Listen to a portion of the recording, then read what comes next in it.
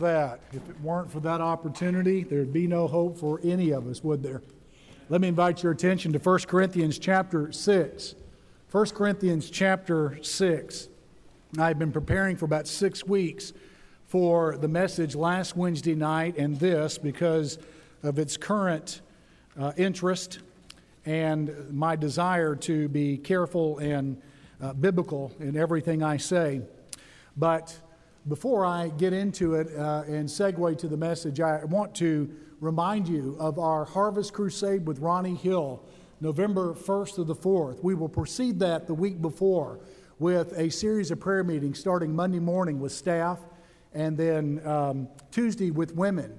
If they'll come at 8:30, they can go to Bible study that morning with some great women's enrichment ministry Bible studies that we do on Tuesday mornings. And then on Wednesday with our men, Thursday with Sunday school teachers and church leaders, and then Friday, I'd like for all the parents of children and teenagers that can be here to come during that time. Realize you can't make all of those. Some of you can't make any of them, but it's very important that we plead and cry out to God for a mighty movement in the lost community, in our community. I want us to pray that way because starting November 1st, on Sunday morning, going through Wednesday evening, November 4th, we will do all we can to organize this event around those who do not know Christ as Savior. Those of you who've been praying for and pleading with God for, we want to reach out to them during that time. Every worship service, beginning Sunday morning through Wednesday night, will be preceded with a pre-service meeting. Pre-service on Sunday morning, of course, is Sunday school. Your Sunday school classes will be setting a contact goal to observe the week before. And then we'll do worship with Ronnie Hill. And then Sunday night, our students will meet about 6 o'clock. In fact, all these pre-service meetings in the evening will be at 6, worship service at 7, and then we will do that, observe that. Every evening at 6 o'clock, a pre-service meeting with a specified group that is in your worship guide, and then a service for all the generations, multi-generational worship service at 7 o'clock. I want you to do all that you can to be a part of that.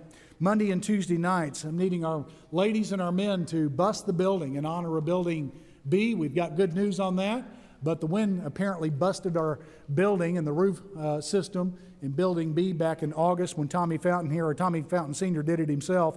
But in any case, I want us to pack the place out those 2 evenings, and you've got an insert in your worship guide this morning to help us with that. And if you'll sign up for that, I would greatly appreciate that, especially those of you that were a part of that back in August. You did a marvelous job, and I need your experience and your efforts again in the week leading up to November 1st through the 4th. In order for us to advance this as we'd like, we need to have confidence that God's Word is true on the issues. The particular issue we're addressing this morning undermines confidence. And that leads me to say that my topic this morning is Sex O'Clock in America, Hope for the Struggle with Homosexuality. And I want to address this biblically from 1 Corinthians chapter 6, beginning in verse 9. I want to do that by beginning to tell you of a story when I was in college. I was outside my apartment in Marshall, Texas, and found a young man sitting on a curb. It's kind of unusual in Marshall, Texas to find anyone sitting on a curb, but he was despondent and downcast, and I want to encourage you, anytime you find someone alone that appears to be downcast, do not ignore them, but approach them and offer your friendship and prayers and the gospel of Christ. And so I sat down with him and talked with him and found out that he was a homosexual young man, and his partner had just kicked him out in a big fight. I think that there was some physical violence involved. And so I'd sat down and sympathized with him and talked with him.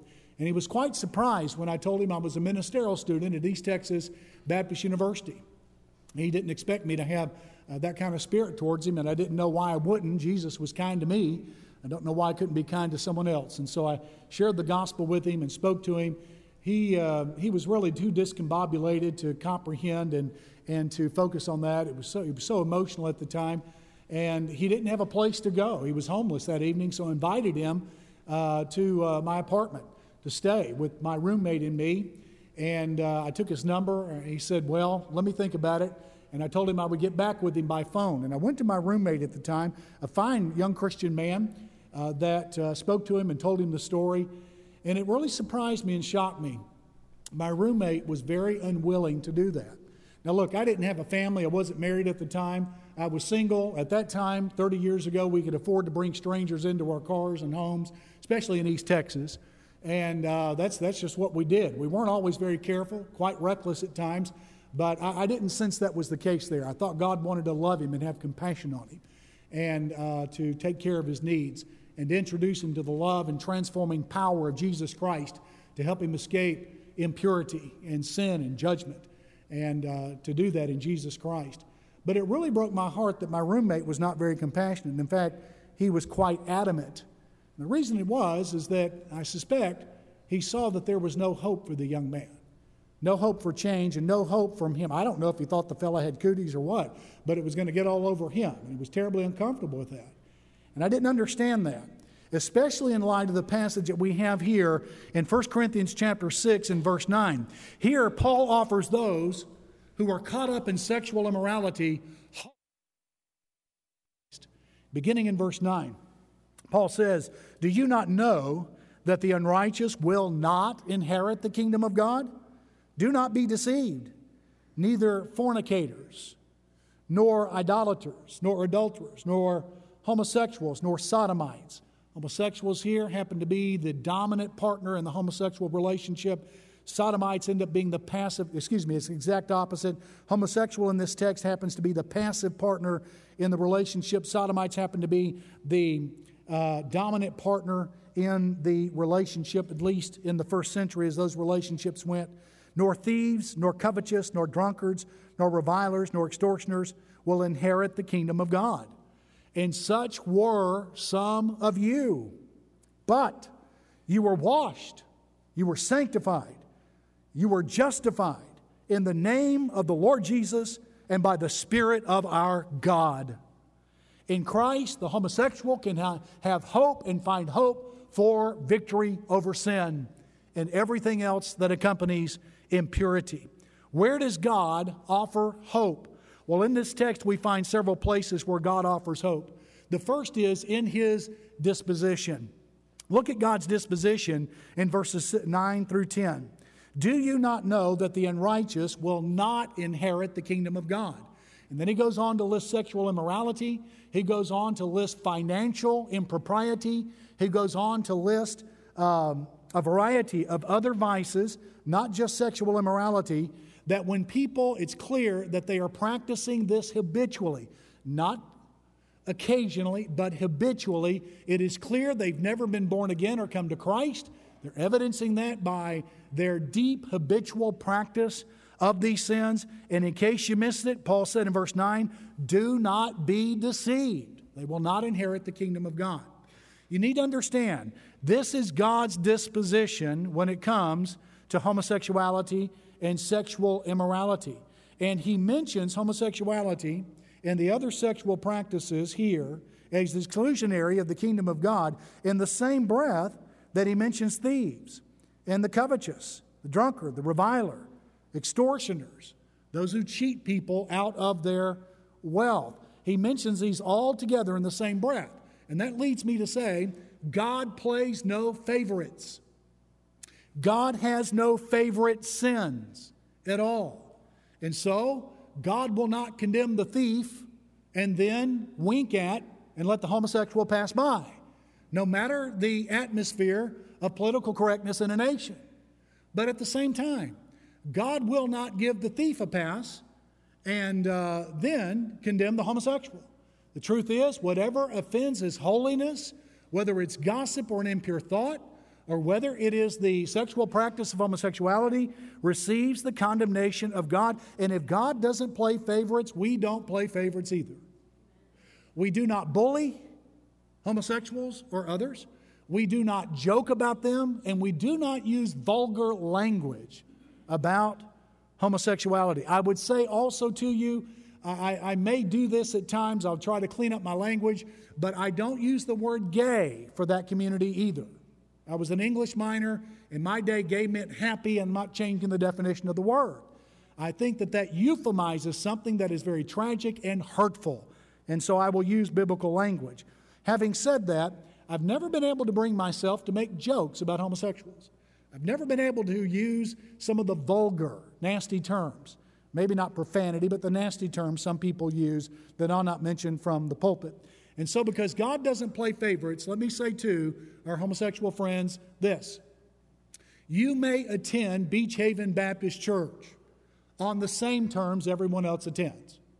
You've got to behave socially like everyone else. We don't want any PDA, and we don't want you to advocate homosexuality here. You may be in a prayer meeting or in a Sunday school class, and you may want to admit, I'm struggling with this. That's perfectly fine. But as far as disagreeing with God's word on that, there's no place here for that. There is freedom of speech in the congregation, but only within the boundaries of the Word of God. God is the final authority, and He regulates the speech in the congregation. You'll have to speak about these issues as if you were in the pulpit preaching and teaching the Bible. And so, but you're welcomed here on the same terms everyone else is. In other words, you're welcomed here just like the adulterer, the extortioner, and others are. We cannot let the adulterer argue in favor of adultery. We can't let the extortioner argue in favor of extortion. If there's a problem there, we will help take care of it. You are welcome to attend here. For members who are struggling with same-sex attraction, let me say to you, you are welcome to be a member here on the same terms as everyone else. You don't get special favors, but you also don't get special restrictions either. Our members need to receive Christ as Savior, be baptized in the name of the triune God. They need to make a good faith effort to overcome sin, and they've got to agree with God in His Word, no matter what the sin. And so whether it's my sin or anyone else's, we're really all the same in many ways. Now, I don't want to make the mistake of saying all sin is the same without qualifying it. There is some truth to that. All of it offends the holiness of God and puts us on bad footing and condemned footing before God. However, not all sin has the same destructive consequences. And homosexuality is terribly destructive. If you'll just go to the Center for Disease Control website and enter in gay and bisexual health, you'll have a number of sites that will come up that will show you federal government research on that, and it's heartbreaking to read that. I worry about my homosexual friends and their health, and when I have the opportunity to speak with them, I urge them to make sure that they are healthy. And that is a primary issue in the homosexual literature, in the magazines. Most of those, the better magazines, if we can say that, there is a health page speaking of the health of homosexual persons. And I want them to take care of their health because homosexuality is terribly destructive. We covered that Wednesday night.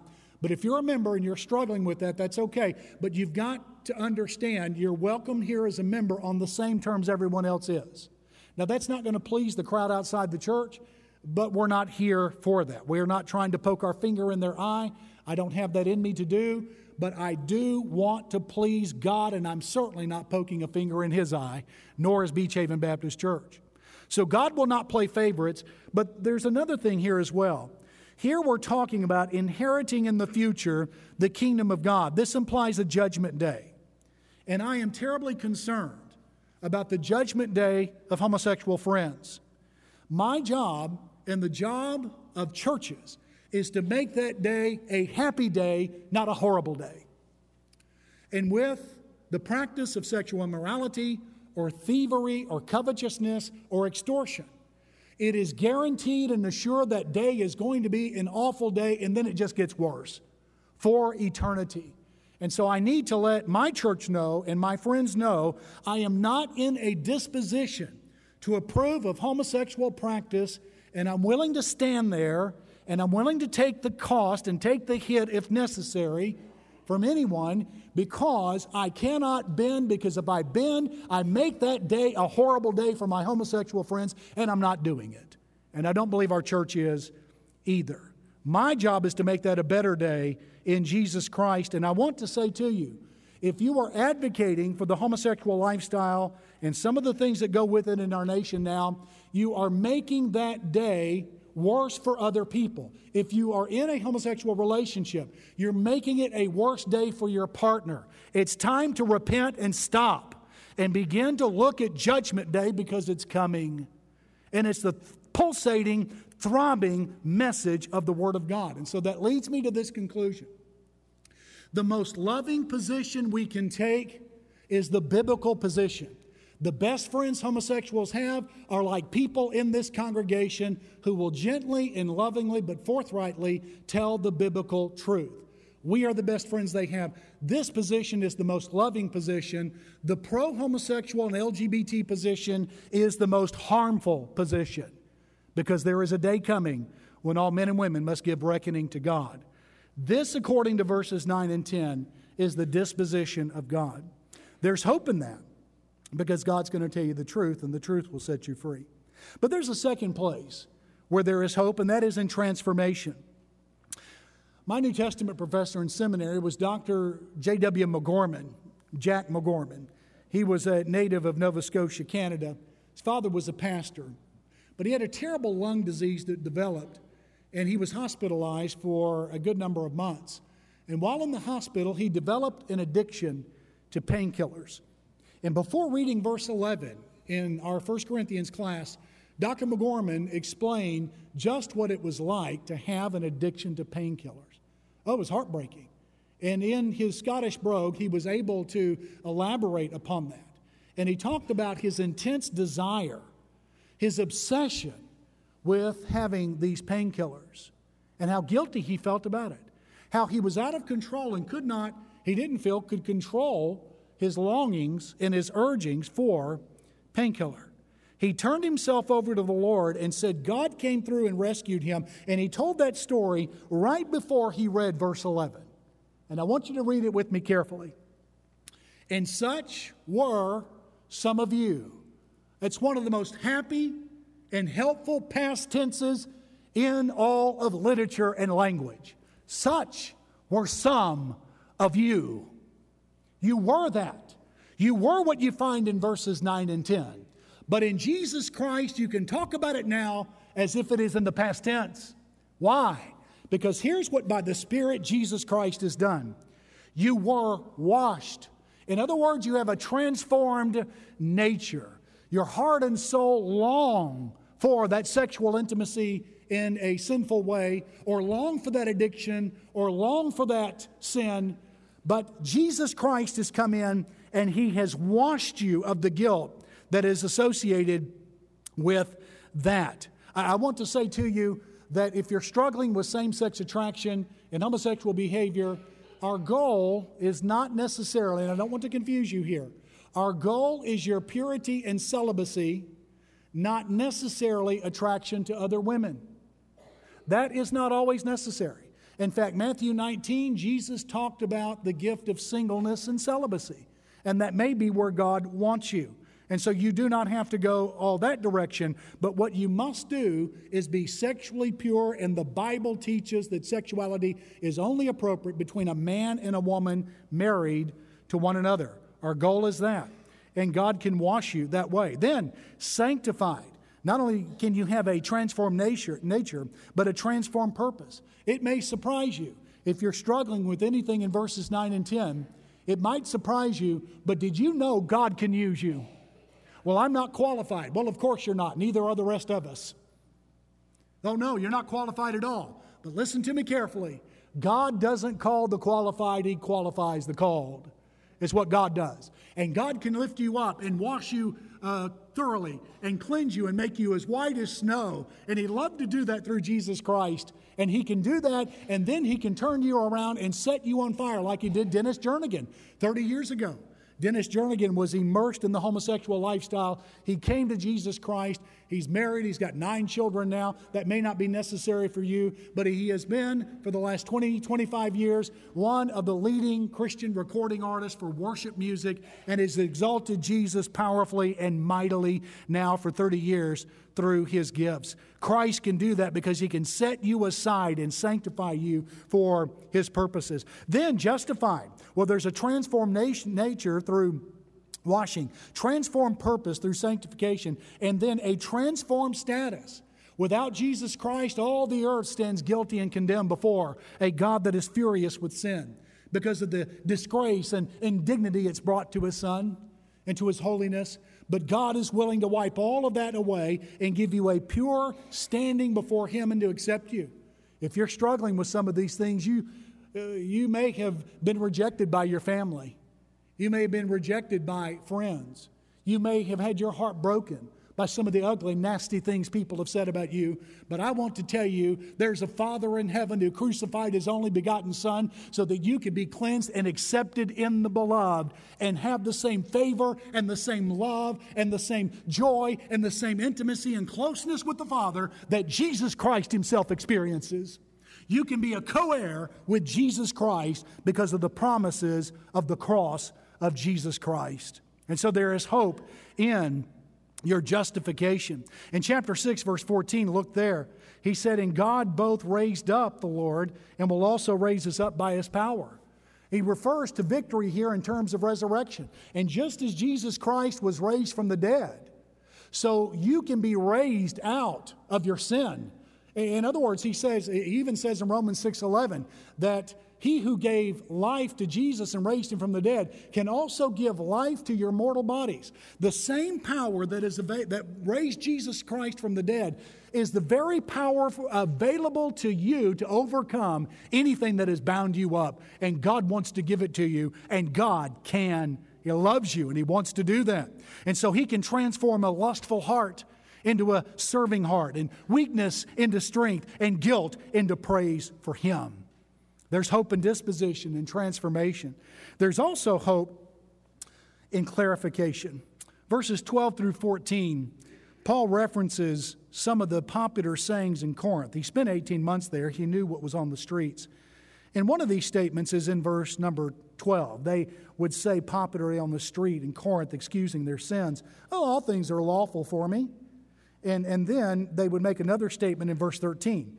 Food's for the stomach and stomach for foods. In other words, it's quite natural to eat, so it's quite natural just to have sex any way you want to. It was their reasoning. But Paul counters the world and stands against that world, the first century world, with a couple of other standards.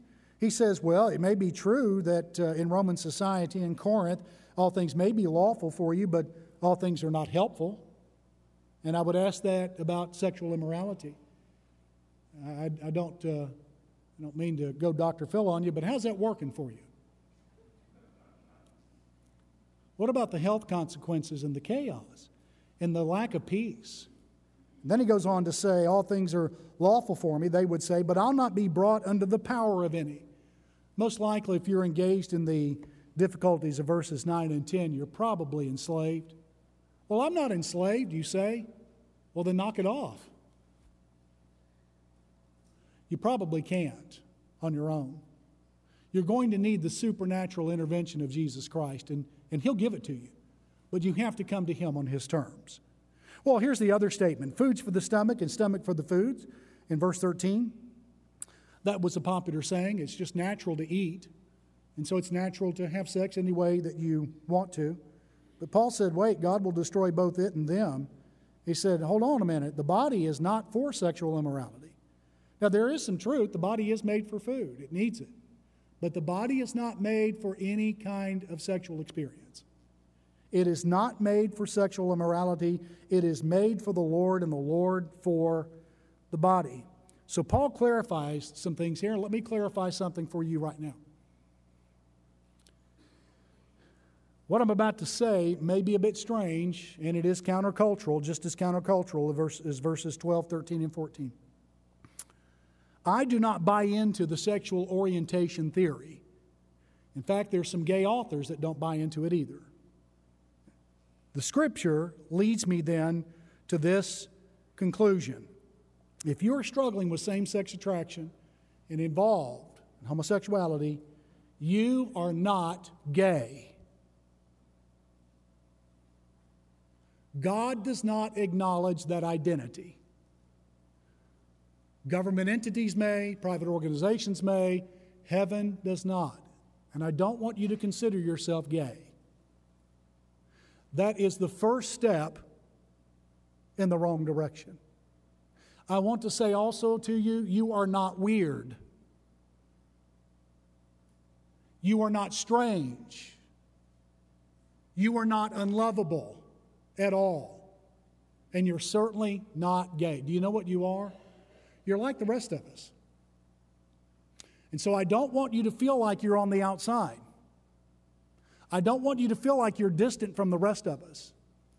You really are just like the rest of us. You're not gay. You're not weird.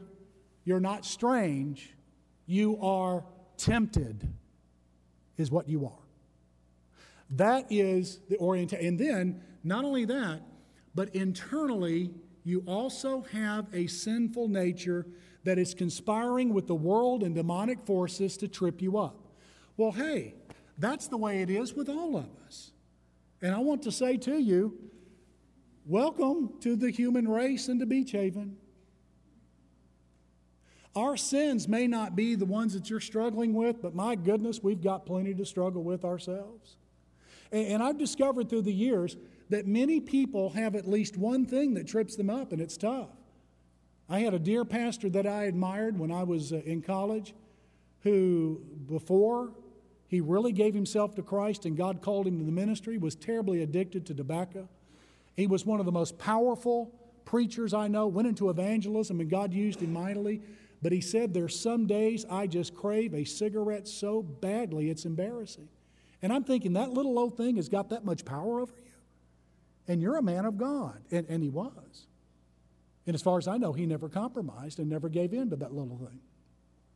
And then another pastor I was dear friends with had a significant time in his adult life when he did not honor his marriage vows. He was immoral. God saved him and cleaned him up. He went into the ministry. And for more than 40 years now, he has been faithful to his wedding vows and his marriage vows. But he confessed to me, every time I approach a woman, I have to transform my thinking and think of her as a sister in Christ, as someone else's wife and not a target. That's what I have to do. These two men of God that mentored me and taught me and exemplified for me the way of Christ had something they struggled with. They knew Greek, they knew Hebrew, they knew the Bible backwards and forwards. They won people to Jesus Christ, and they built churches, and they still had something in their soul that was trying to conspire with the world and demonic powers to trip them up, but they were victorious. I want to tell you, welcome to Beach Haven. Welcome to the family. If that's what you're struggling with, you are welcome here on God's terms. So there's some clarification that needs to take place. But then verses 15 to 17 talk about unification. Unification. Verses 15 to 17. Do you not know that your bodies are members or parts of Christ? Body parts of Christ. Shall I then take the members or parts of Christ and make them members of a harlot? There were religious ceremonies in Corinth where they would do that very thing. Not in the Christian church, but in the pagan temple. Certainly not. Do you not know that he who is joined to a harlot is one body with her? For the two, he says, shall become one flesh. So here is the strange and odd and shocking reality. You're one with Jesus Christ, but then you become one with a harlot. Well, wait a minute. You're one with Christ and one with a harlot. Verse 17. But he who is joined to the Lord is one spirit with him. Do you see the picture? When you come to Jesus Christ as Savior, God makes you one spirit with him, with Christ. And so everywhere you go, Jesus goes. Everything you and I do, Jesus does. Jesus never severs himself from us. And so for the Christian who engages in the vices of verses 9 and 10, you've got to understand how scandalous and outrageous that is. You've got to understand this. And this is actually going to help you when you face temptation. This is why we're telling. I'm not trying to heap a bunch of guilt on you.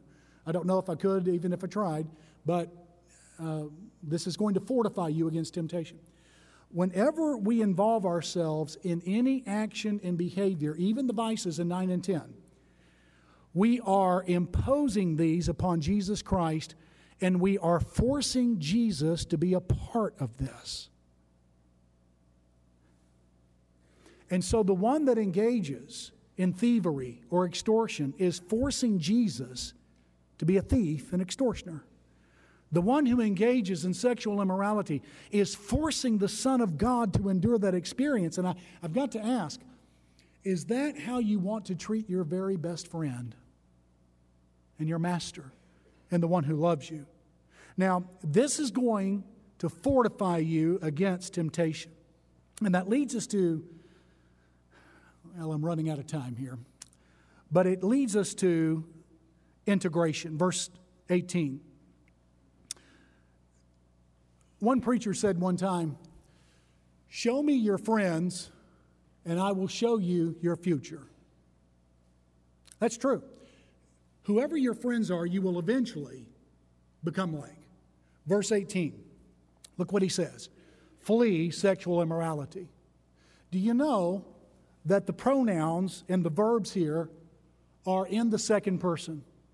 Paul is not merely speaking to an individual. Paul is speaking to an entire church family and the non-Christians that are assembled among them. Ladies and gentlemen, God never imagined you overcoming sin alone. He wants you into a church family. He wants you integrated. Now, I need to tell you, if you're going to overcome the vices listed in verses 9 through 10, especially sexual immorality, it's probably going to cost you. You're probably going to have to give up some friends. Proverbs 13:20 says, "He who walks with the wise shall be wise, but the companion of fools shall suffer destruction." That's probably what will happen. And I want to tell you, as you fall, Beach Haven is here to catch you. And that's what we will do. Men, you really, if you're struggling with same-sex attraction, you need a group of men that you can walk with in purity. It's probably most likely what you'll need. Not that there's anything wrong with relationships with women, but oftentimes in the background there's the need for that. And women, if you're struggling with same-sex attraction, you probably need a group of women where you have pure relationships. That leads me to the final consideration in verses 18 through 20, quickly. There is hope also in elevation.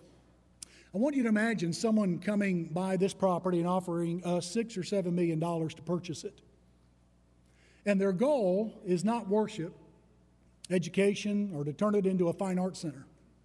Let's say they offer it with the express purpose of turning it into a brothel. Say that becomes legal in Georgia. And they think this would be a great place for a brothel. And the primary feature will be the worship center here. Can you imagine how scandalous that would be? How heartbreaking. Well, of course we wouldn't sell it. But can you imagine anyone imagining a place like this becoming a brothel? God gave you a body so that you would treat it like a place of worship, but engaging in sexual immorality turns your body, which is a temple, into a brothel. The average heterosexual in America has at least 4 partners. And at the very least, the CDC and other sources say the average homosexual has at least 50, and that's the low end of the estimates. Friends, whenever we engage in sexual immorality, usually promiscuity accompanies that, and we are a temple of God, and we are not to become a brothel, but a place that glorifies God, much like a place of worship glorifies God. So what the temple is to God, your body is to His Spirit. There is hope in Jesus Christ for overcoming. Eugene Land is a millionaire, and he was charged with speaking to a 6th grade class in East Harlem, New York.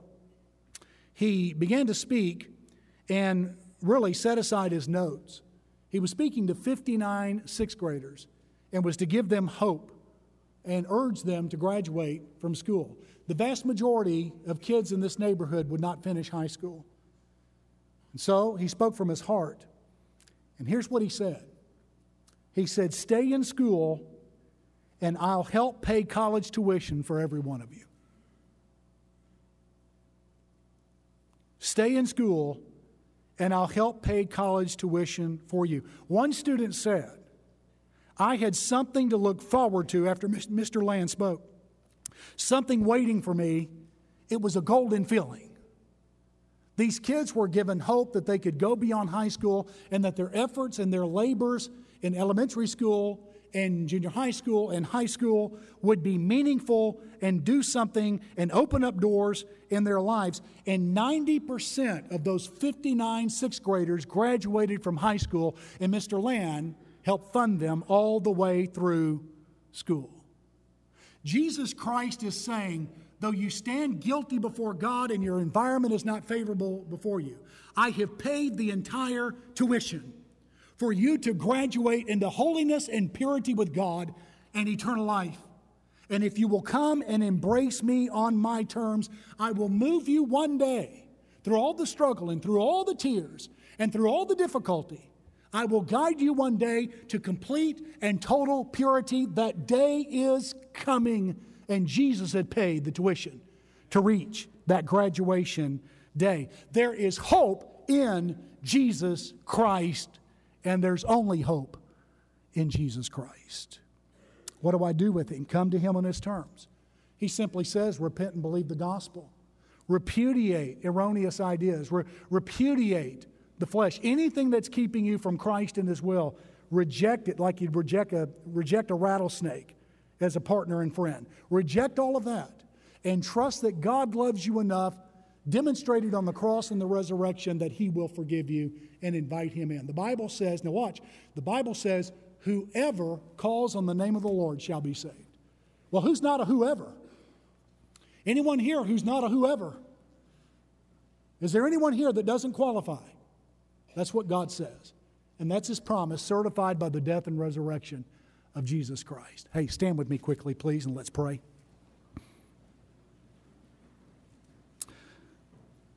Lord God, You are powerful enough and loving enough to offer hope.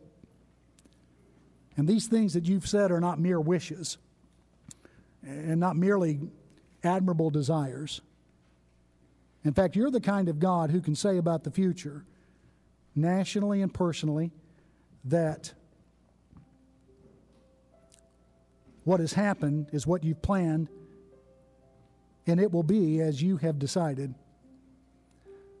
So this morning, You can offer a real transforming hope to all who struggle. And Lord God, some are very weary today with these struggles. They're out with bare feet on hot sand. They're walking across and have been walking across a long desert, and the sun is burning and blistering their brow. And oh God, they're thirsty for relief, and I want to pray that they'll find it by trust in You, and that You would assure them they can be washed, sanctified, justified today. That can happen to you. The Lord Jesus wants to be your very, very best friend and walk through all of it with you. So we're going to sing a song and give you an opportunity to meet that resurrected power in Christ. Our staff will be standing here in the front. And whether the issues we've talked about today are your issues or maybe something else, why don't you come? We'll not assume that because you come forward today that you struggle with verses 9 through 10. We don't do that. We don't assume that. You come for any reason today, maybe to become part of Beach Haven, follow the Lord in some way. But if you need help today, we want to help you with that. And our staff will be standing here waiting for you. Why don't you come? And let's now sing together. Would you come?